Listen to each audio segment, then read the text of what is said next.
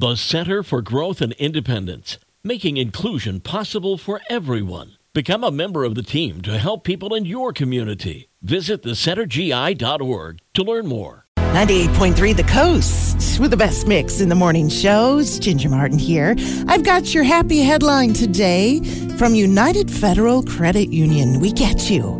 And talk about a doctor who went above and beyond for his patient who was on the operating table waiting for a liver transplant. But the organ wasn't there because the delivery driver was stuck in traffic due to a marathon race happening. This is in Philadelphia, by the way.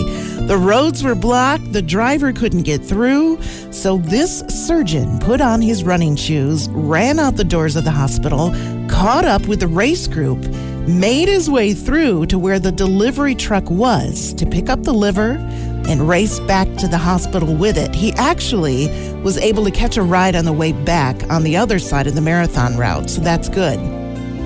But thanks to his quick actions, he was able to deliver the liver to his surgical team to save the patient's life. That patient was able to leave the hospital just days later and is very grateful to his surgeon for the lengths he took to save his life. That is today's happy headline. It's from United Federal Credit Union. We get you from the coast.